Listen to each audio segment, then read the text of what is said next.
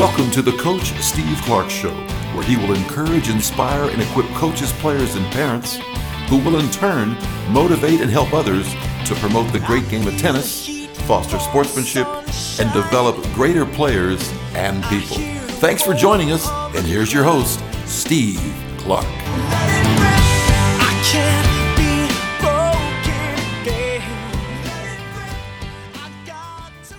Welcome, everybody. This is Steve Clark. With me, I have Cindy Brinker Simmons, the daughter of Maureen Connolly, and also with me is Carol Wayman. Both are instrumental in the Maureen Connolly Brinkers Foundation and the Little Mo International and National Tennis tournaments.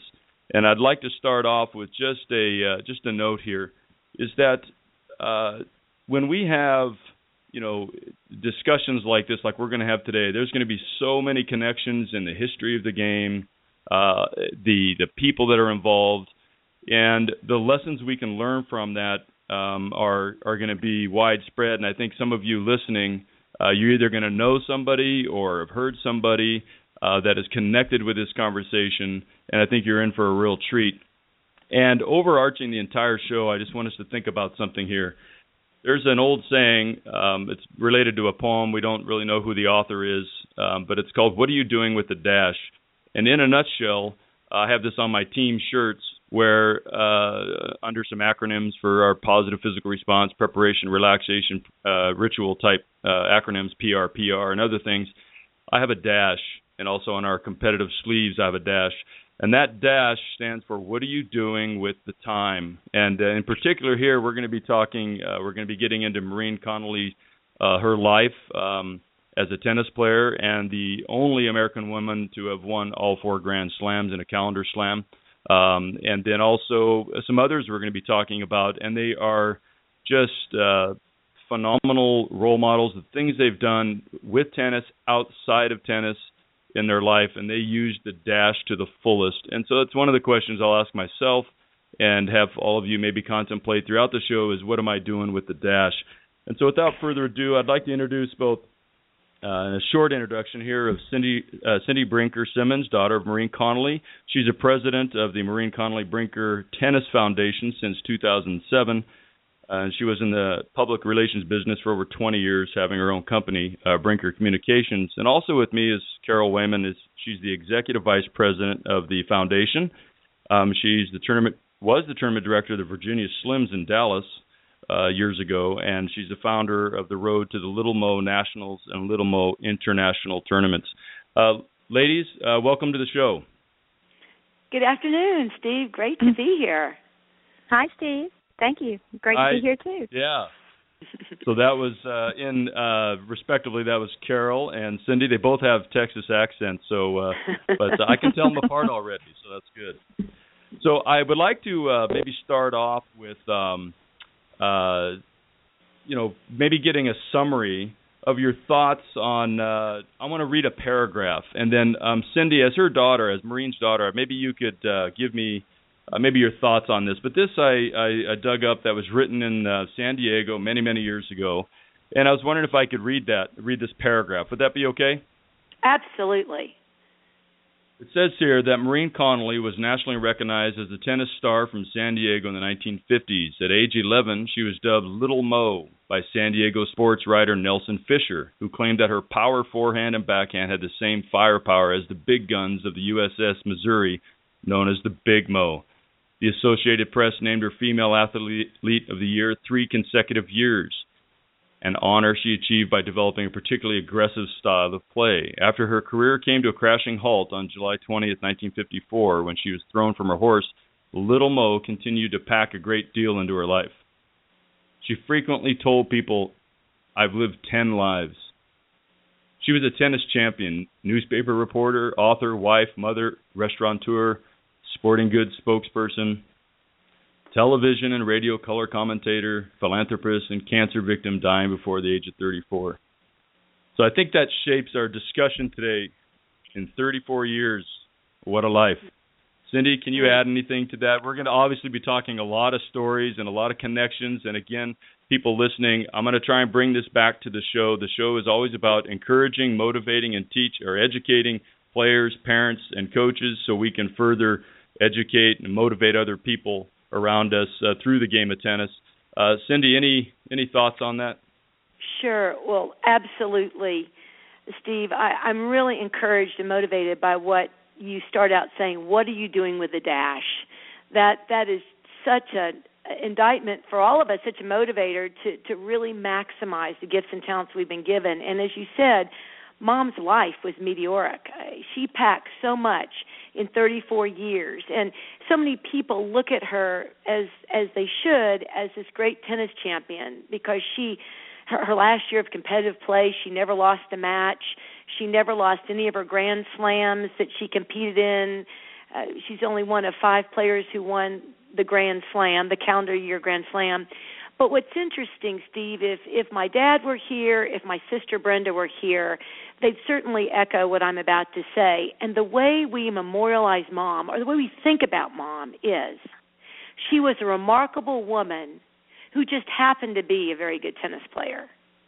She was a remarkable woman who just happened to be a very good tennis player, because to us, what Mom stood for is she parlayed all of her passion for tennis. And I love what you said in the very beginning in your intro to your great show here, that this is about passionate enthusiasts of the game of tennis, and Mom was passionate. She was a passionate enthusiast of tennis. And so she wanted to take that passion, that's the word I use about her. She was so passionate, so dedicated to her sport, her grand sport that she loved so much, that had done so much for her, that she wanted to take that passion and be other-focused, give back. She wanted to help other people enjoy tennis like she did. So she was very other-focused, not self-focused. And here this woman who was literally in the 50s, Steve, one of the most publicized women in the world, behind the Queen of England, the Prime Minister of Israel, and maybe Eisenhower made it in that list too. But Mom was one of the most publicized women in the world in the 1950s because that was her career. And yet, what she did with her life was giving back.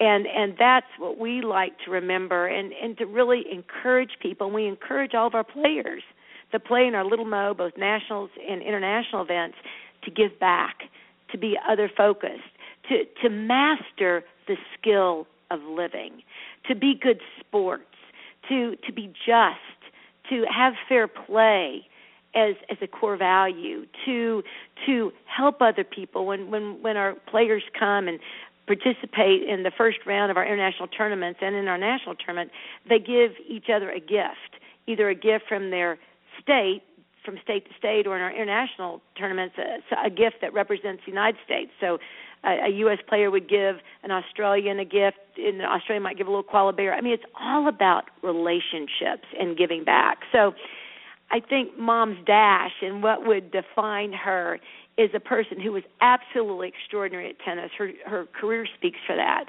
But really what I saw when she was, yes, Little Mo to the world, but she was Little Mom to me. What I saw and what impacted me, intensely impacted me, was the way that Mom always believed in giving back and doing for others and being other-focused and making a difference in other people's lives. And hence, the Maureen Conley Brinker Tennis Foundation was birthed after her meteoric career of 3 years came to a halt. She then wanted to give back through the foundation. So I think that was what best characterizes Mom's dash, is that love of people, mastering the skill of living through being other-focused, not self-focused. Well, thank you. And one of the things from that, because we're going to be kind of going through this one article I read, and I looked at several others, but there's some key points in here that I think that people can learn from. And, her growth as a person, from what initially motivated her on the tennis court, then through Harry Hopman, how that changed, and the love of the game was a little different, and then the people, the relationships, that she even regretted a certain relationship that had changed, and just those things. The point I want to make there is we're going to learn for you young folks out there that are playing that it doesn't mean even though she was a great player. it didn't arrive all at once. And the things that you do in life, they change through the process of your game. And then the things that you do with the game aren't necessarily from point A to point B always there. There's a growth time, and I think it was the same with Maureen. Would you agree with that? Absolutely. I mean, Mom had started out with some difficulties. At age 10, Steve, she made a comment that she actually chronicled in a book of hers, and actually was chronicled in future interviews on her. She said, at age 10, I wanted to be the best tennis player in the world.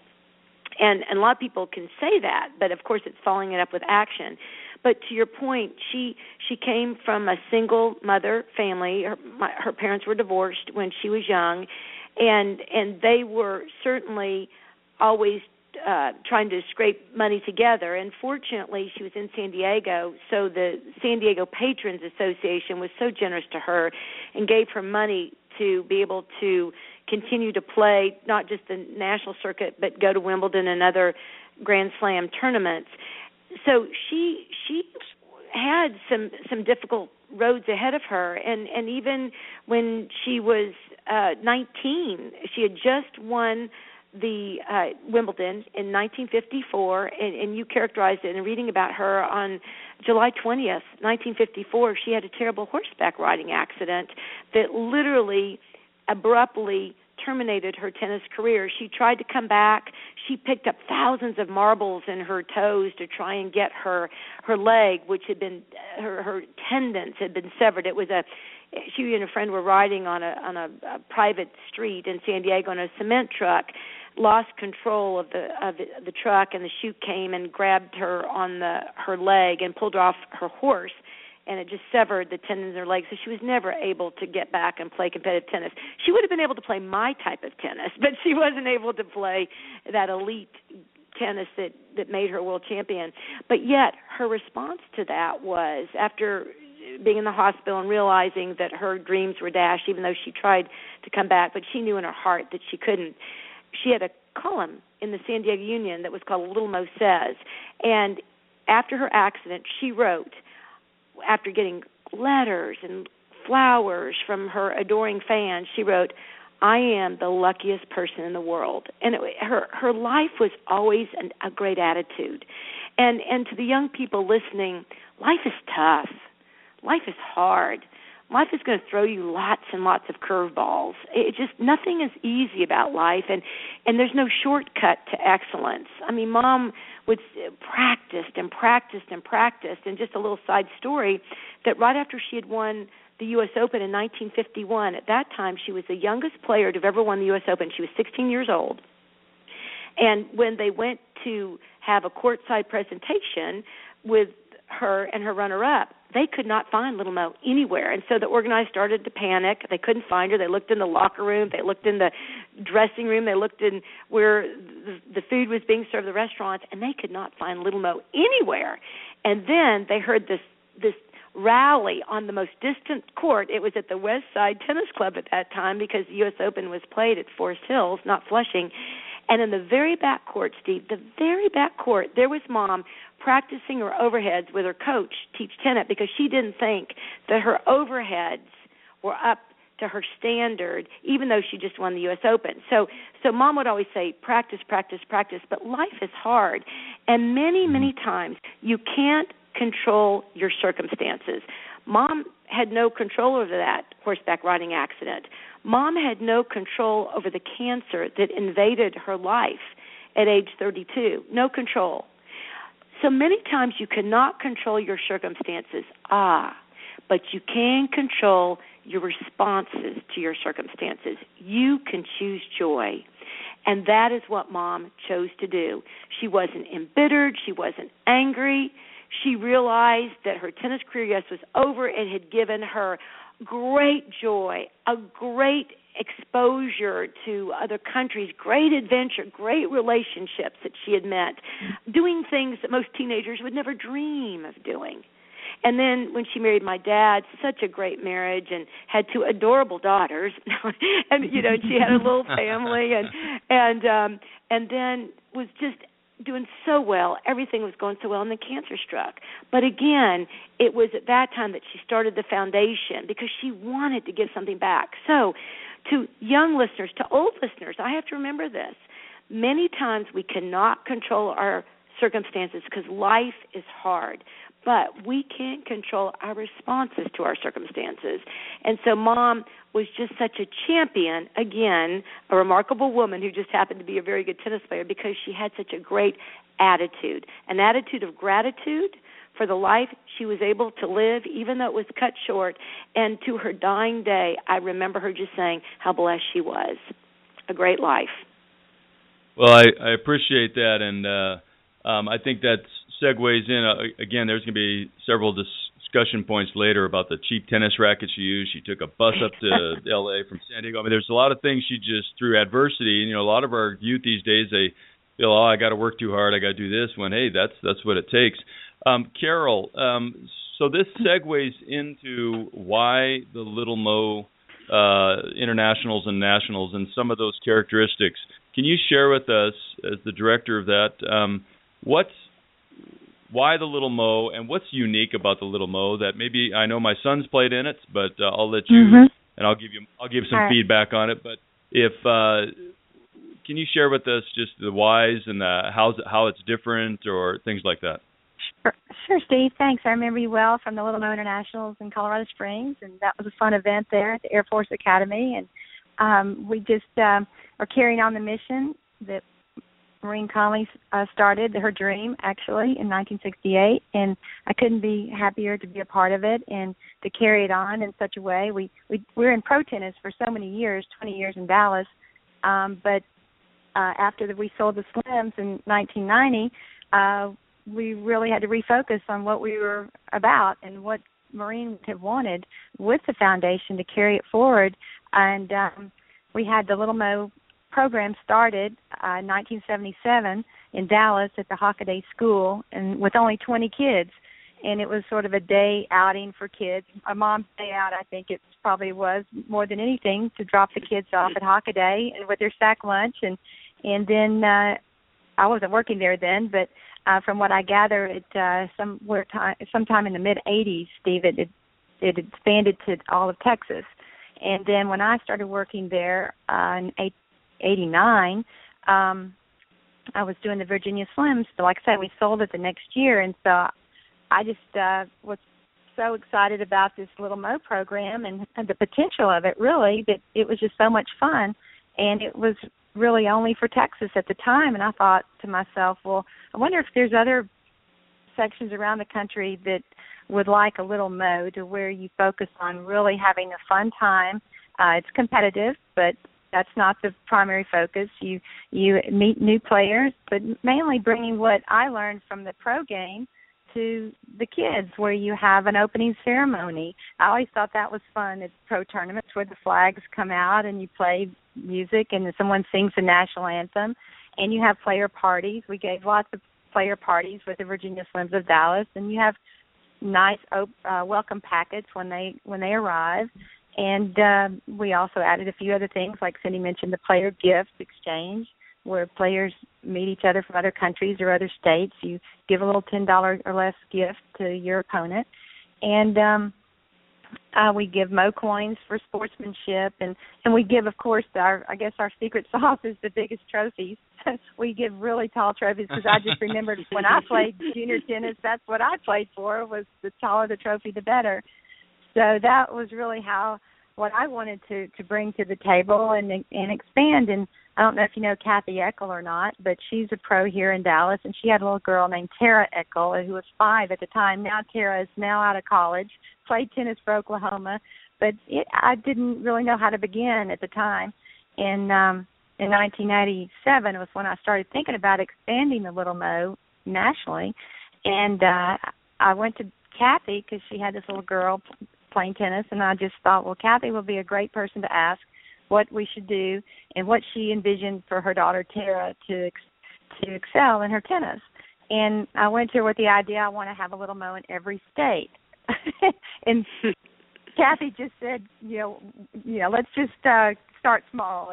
And I wasn't familiar with junior tennis at the time because I'd worked in World Championship tennis for 10 years before that, and then Virginia Slim, so I didn't really know the junior game. And she explained to me about the USTA had boundary lines and everything was within sections, and she said, let's start off very small, and the boundary lines are already there for you to where you could the kids could advance through the system into the USTA program, which I thought would be great. So they got used to the boundary lines and the system, and we would be like the feeder program, if you will, to the USTA program. So we started off, and I thought to myself, I don't know anyone in the eastern area or the Midwest area, the Pacific Northwest, but as time went on, I had connections through tennis.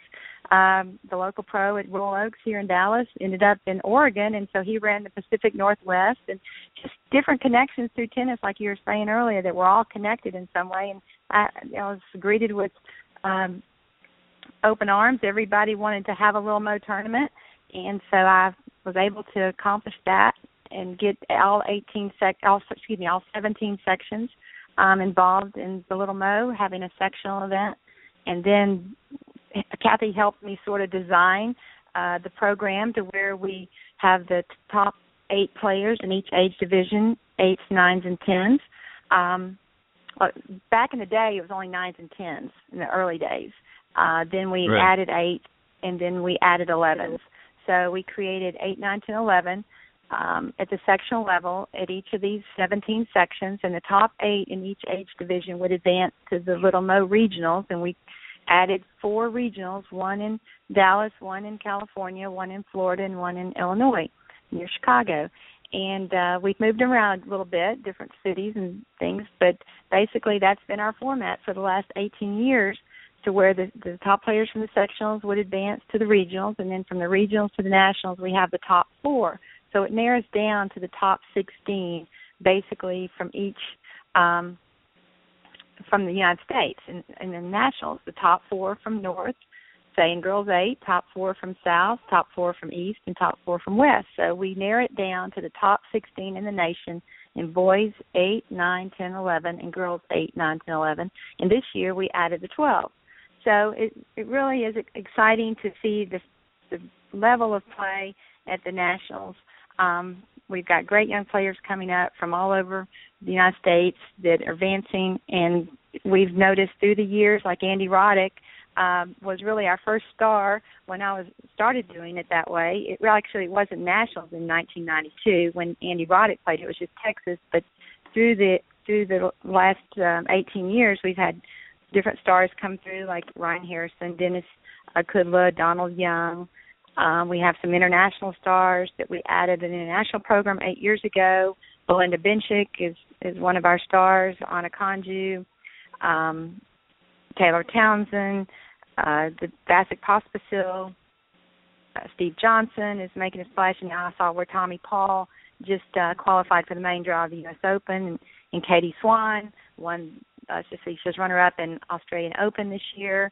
So we've just got a lot of players coming through our program, and it's been really successful. Every year it's grown. The players seem to love it. They like to have fun. The pressure is not there because we don't offer ranking. It's non-sanctioned. It's just about having fun, meeting other players, just building your game, really, because a lot of times the players don't necessarily, the ones that are winning at the young age don't necessarily translate into winning as you get older, and vice versa. The players, I see it all the time, where players are always in consolation or third and fourth, and then they work harder, they go home and practice, and then in 4 or 5 years I'm seeing where they're in the top of the ranks in the 16s and 18s. So it's really interesting to follow, and it's been very rewarding to watch these young players advance, and just a little idea back in 1988 to start something and to see how it's grown. It's just been really exciting, and I think U.S. Tennis has got some good players coming up, and I hope we've been a part of that. Well, I thanks so much for all that. And I'll give you my 2 cents for those listening is, having participated with my son, we went out, did the regional local, and then we went to the regional one in Sacramento. But one of the things that was struck me, and I've been a proponent of kind of being a little more intentional about this is the sportsmanship and one thing I really liked about the one in Colorado is we had a clinic ahead of time that I got to help out with, but it was just neat to have the kids. They're working together. They're going to play each other in this tournament, but they're out there hitting with each other and working on things. Then they're going to go beat up on each other, but it's all in a good spirit. And we had Chuck Creasy. He gave a nice little talk before to get everybody on the same page. Parents, it's about this. It's about the kids, their sportsmanship, and letting them play, etc. So there's kind of this education at the beginning to say, look, this is where we want to be with our tennis and how we want to do it. So let's all agree to do this. And so there was it kind of put everybody on an even playing field right away, which I think is really important. And then throughout the tournament, there was I really like the idea of the Mo coins, and one of the things I've suggested even in tournaments that we need to start doing, even within the USTA or just regionally, et cetera, is when they charge for tournaments, that's quite a bit of money that's being made. And some of these tournaments that I've seen, I mean, it's a large amount of entry fee money. And, surely if we are intentional and we really think that it's about good sports and giving your best and the competition in the healthy sense, then maybe umpires, the same thing, and tournament directors could be more intentional, more active, instead of just staying at the desk, but maybe actually walking around, really looking for good sportsmanship and rewarding that, and then using some of the money in the entry fees to have a little shop where kids can turn stuff in and then maybe hand out a trophy for the good sportsmanship. So for me, like in a college tournament I run, I'm going to have we always have the different segments of the draw, A, B, and then doubles.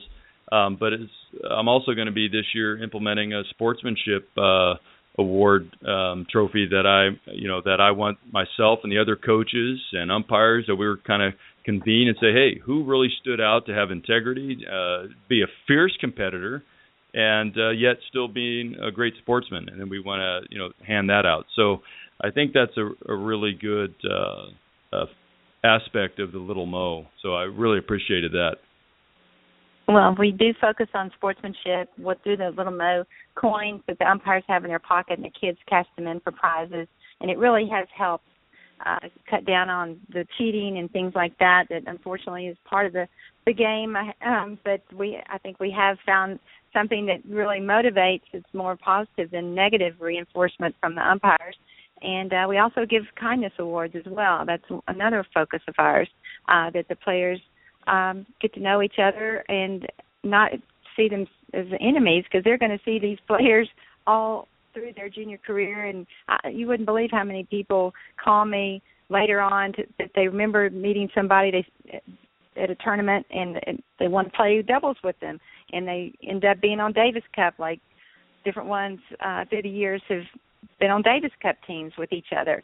So it's just really been exciting to see these players form friendships, because that's what you're going to remember more, not the wins and losses. It's the relationships that you form in the early days. And so people just always say they always remember the Little Mo and the friendships and how much fun it was when you're traveling with your parents. And just those days are so fleeting. It's a special time. Right, and we had spoken before the broadcast about the interconnectedness of tennis and how it's a big world out there. And tennis is bigger than individuals, and for us to understand our role in the whole game, the whole culture, and respecting the sport. And so right now I'd like to maybe talk about a few things that are going to bring up some of those connections. And let's start, if we may, where I want to maybe give the historical background, because we have the U.S. Open coming up. And Cindy, what would be for the listeners who may not know the history behind this, but what's kind of significant about this U.S. Open in light of what your mother did? She was the first American woman to win the. Yeah, go ahead. Yeah, oh no, absolutely. This is a very exciting U.S. Open, indeed, Steve. In light of Serena's just domination this year, Mom, to your point, was the first American woman and was the first woman and the first American woman to ever win the Grand Slam. She won it in 1953, the calendar year, She was 18 years old.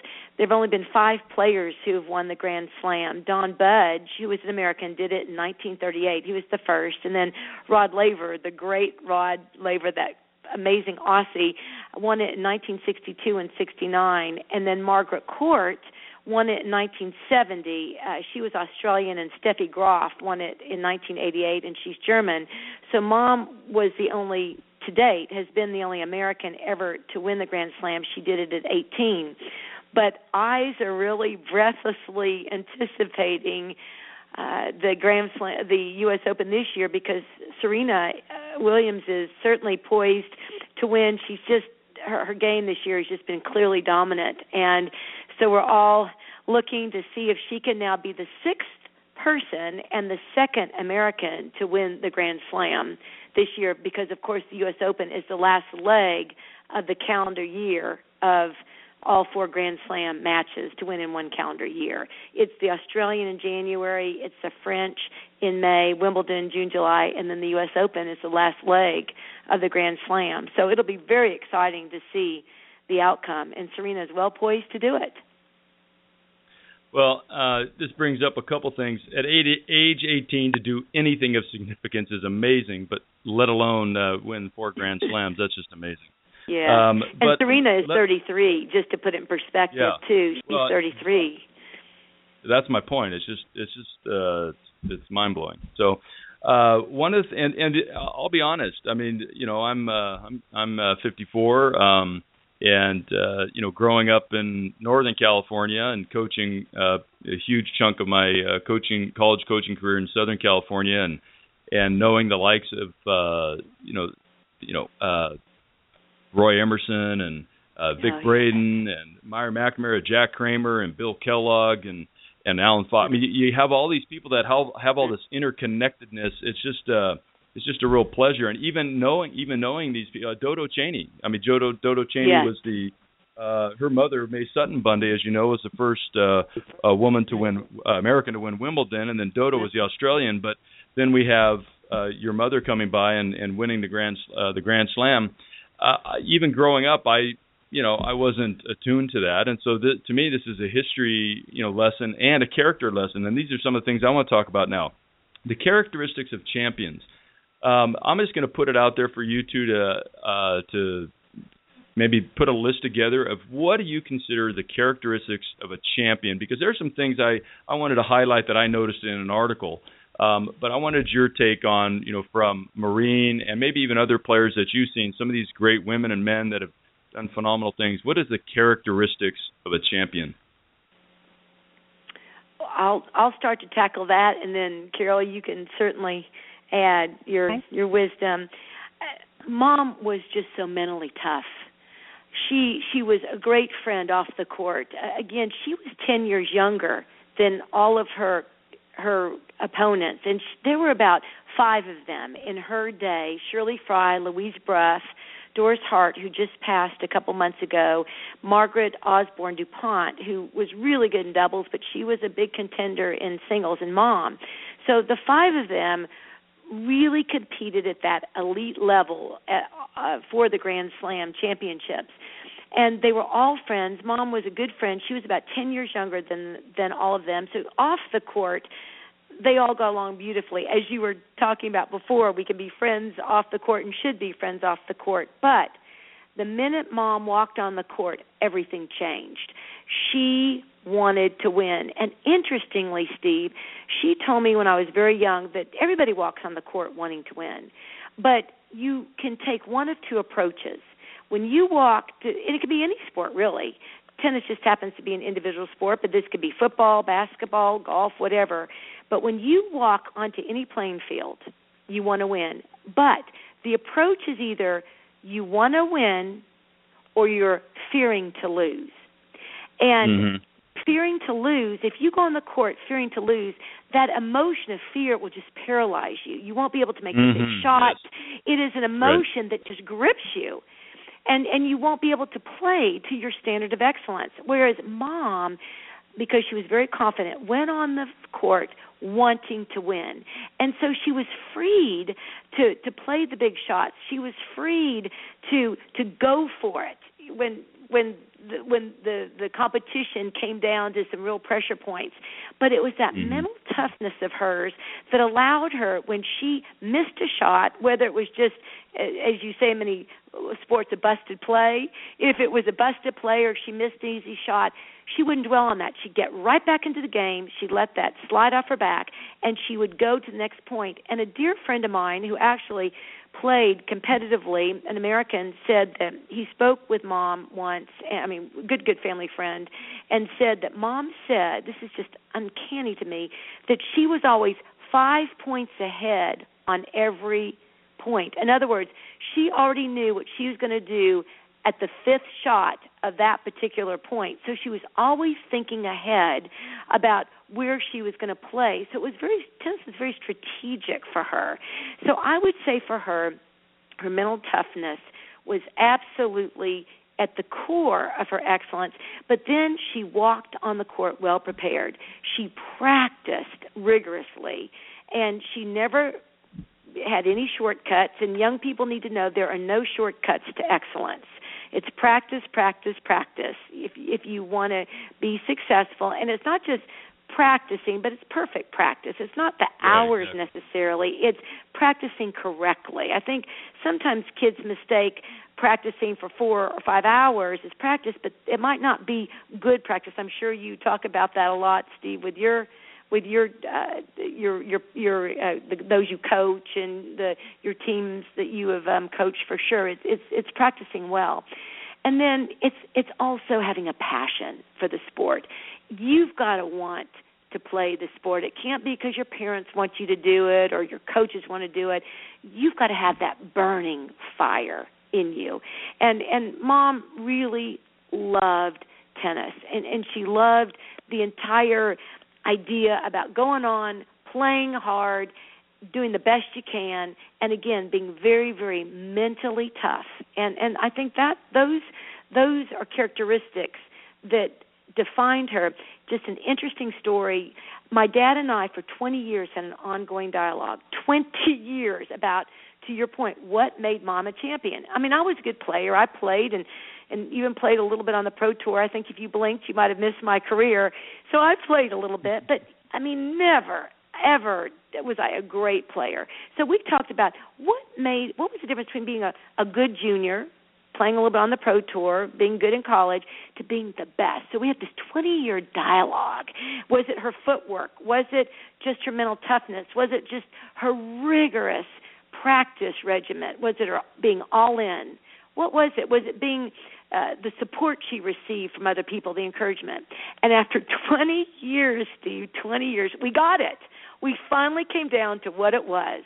And what it was that we decided that made Mom the champion, to answer your question, was that indefinable something. She was that indefinable something. It was just all of those together. But I think it has to gravitate around your mental toughness and your passion for the sport and your being prepared by good practice routines and just the rigor with which you approach the sport. Yeah, there's a term bouncing around these days in research and sports psychology. It's the idea of grit. It doesn't matter what happens, you're just in it for the long haul. And I think that's what separates people out. And one of the things that, and I'll just jump in here, is she early on in this article, it said she hated losing. And I had a talk with Alan Fox the other day because I have a little article I've written on this where, you know, there's a difference between somebody who loves to win and somebody who hates to lose, and somebody who doesn't mind losing if they play well versus somebody who would rather win and play ugly. And I think that combination of you love the game, you love playing it, but that's not what motivates you. You hate to lose. You will do everything possible to win because you respect the sport, you know you're dominant, and you're going to do everything possible. You don't run down a ball and go, oh, I love playing this game. You run down the ball thinking, there's no way that girl's beating me. And then, that's right. and then secondly is that idea of you know, the grit. And so, anyways, I think that's one thing that popped out. You know, and winning ugly. I mean, I guarantee you, even though she went and practiced the overheads after the championship, she said, "I'll do whatever it takes to win." You know, and I think that grit. That's right. Yeah. So she won that match exactly. Yeah. So. Carol, any thoughts on that? And then I've got a couple things I want to throw in. I agree with all of what Cindy said. I've given trophies to many of young player that's won their matches at the Little Mo, and just to really their attitude is just to see them walking on the court and walking it. They have the same attitude whether they win or lose. They don't get too excited about the highs. They don't get too down about the lows. So they handle everything very well. It's like the mental toughness part, I guess that plays into it. Their body language, that they handle themselves very well and very mature on the court. They could come off the court and when they smile, they have one tooth showing because they're like second graders, but they're very mature for their age. And it's just amazing. It's the confidence level that they have. It's because a lot of them can hit the same forehand, hit the same backhand, and their service good. So what separates it? Well, it's between the ears. It's the confidence. And you just see it, and they're willing to learn new things and try and never give up. In fact, I was just at the West Side with our Little Mo Internationals in New York at Forest Hills, and Jimmy Connors shows up to warm up Jeannie Bouchard, who's now coaching. And I was standing there watching Jimmy, and he is amazing how he can still play. Granted, he was hitting in one spot, but it was amazing the level that he can still hit the ball. And his hitting partner was the new type of player where he was hitting a lot of high balls that were bouncing up around Jimmy's head, and he wasn't used to that, like old school hitting low to high. And the hitting partner said, "You don't like them high, do you?" And Jimmy said, "Yeah, I'll give me what you got. Give it to me. I can hit it." He was not about to say no. Can you not hit him with so much top spin? So that just showed me he's, I think, 62 years old, still hitting great, and then wanting to hit any ball that came to him. So to me, that just shows he didn't even know anybody was listening or watching, but he had that his mindset. Whatever you're going to give me, I'm going to handle. And a lot of these kids are so emotional because they're young, and it's the ones that can hide those emotions and control them. And like I remember a long time ago when I was playing, that I read somewhere where Chris Everett's father couldn't travel to the tournaments, and he was always able to watch her on television and not be there. And he said, whenever I turn the television on and see you, I want to not be able to know whether you're winning or losing. So I took that to my matches when I played, that to not let your emotion shows your opponent, because that can get them an advantage. And I think these better players can hide that very well. So they always have the advantage. Because when a player can tell and they're getting irritated that they might be losing or whatever, then that just gives more fuel to the opponent. So it's just like Cindy said, it's a combination of all of those things that come together. Diet now is very important. Footwork, like if you can't, these players work so hard on hitting forehands and backhands, drilling all day long. Well, can't get to the ball. It doesn't matter whether you have a good forehand or a good backhand if you can't physically get there in time. So to me, one thing that young players out there that's listening, they should be doing footwork drills more than hitting backhands and forehands. That's important too, but what good does it do if you can't make it to the ball? And players are so fit now that you just have to really watch your sleeping habits, your eating habits at a younger and younger age. The years of childhood, eating candy and Cokes, drinking Cokes and things like that are in the history books, because everyone's really working hard. Mm-hmm. Well, one of the things that Cindy mentioned is about the idea of well prepared, and I've even sometimes if a player of mine is struggling, I'll say, look, you've worked too hard to let this guy beat you. Deep down inside, you have to say, you know what, man, I have put so much time, and that's why one of the mantras is you're going to be fitter and work harder than your opponent, because deep down inside, when push comes to shove, you know that it's deep in the third. Well, on Grand Slams, deep in the fifth. You're going to say, no, there's no way. I put in way too much time and too much blood, sweat, and tears to lose this point. And this is what rings true when I'm reading the article that Tennant said, her coach at the time. I like this quote. She and I would have gotten along. She said, to do that, you'll have to move. She's playing a match and she's behind. And so she comes up to Marine and says, to do that, you have to move faster, and you have to do it even if it kills you to win this set. forget you're tired. You're in the big leagues now. You can't submit That's right. to fatigue. Concentrate on your game. You must win, and when she did. So clearly she had a good connection with her coach at the time, and she fought extremely hard. So that's right. So Steve, I want to share something. I have on my desk at home a picture of my mom and a quote of hers, and I think it ties all of this together. This is her quote, and I look at this every day. There's nothing like competition. It teaches you early in life to win and lose, and when you lose, to put your chin out instead of dropping it, quote, unquote. And what she was saying is there is something about the benefit of competition, thriving in competition. Competition is good. It just inspires you to do your best. But, as we're all saying, it teaches you to win, and everyone wants to win, but also people lose. My mom did not lose a match her last year of her competitive play. She never lost any of the Grand Slam matches she played in. But when she started, she lost some matches. And instead of throwing a racket down on the ground, cursing the umpires, or making excuses, she learned from those losses. And instead of putting her chin down and just saying, being discouraged and saying, I'm not going to play anymore, or letting a loss get to her and discourage her, she thrived on the idea of competing better and wanting to win and using that loss as a great stepping stone for improvement. So, Mom, I just remember her so much always talking about the benefits of competition.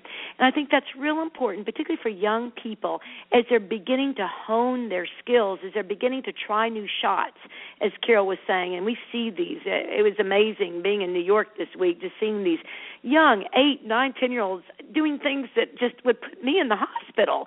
I mean, they're just so good.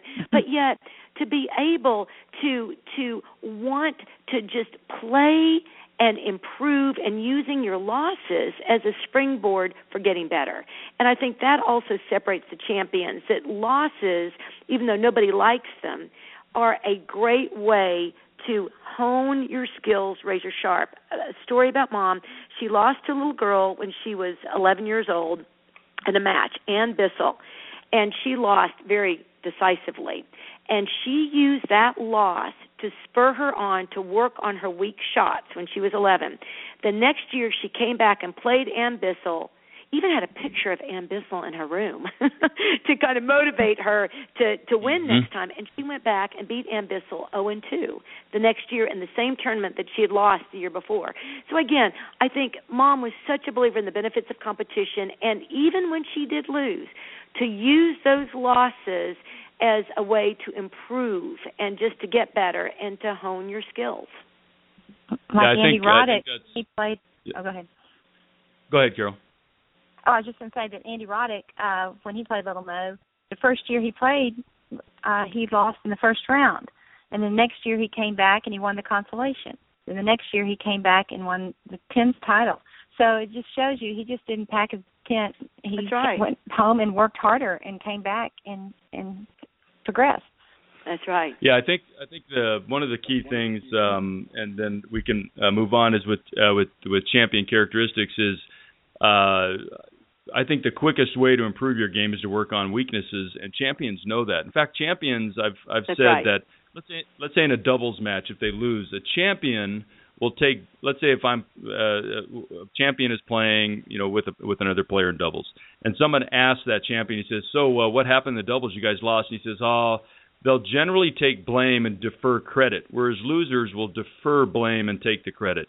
And so I think that when you do that in singles, if you don't have a doubles partner, but you take the blame and you say, look, it's all on me. I've got to do this. I've got to fix it. So upon a loss, you're going to say, man, who else is going to do this? I got to get out on the court and I got to fix this, and that should be a motivator to practice harder.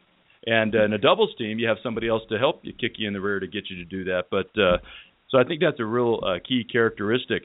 And one of the things, there was mentioned in this article also this match she had against Doris Hart. And one of the sports writers said they thought that was the greatest match that they had witnessed. I'm just curious, before I move on to some other topics, is there a copy of this anywhere, like a video of this? I believe the that match was for the people to 53 Wimbledon. Was that the 53 Wimbledon? It was like 7-5, 8-6. It's considered one of the Yes. best matches ever played. Yes.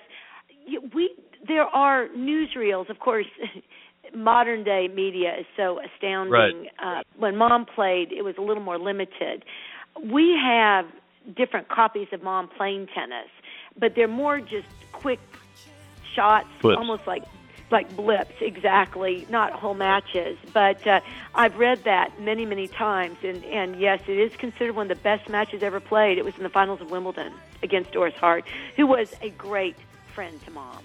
Great friend. Doris was amazing.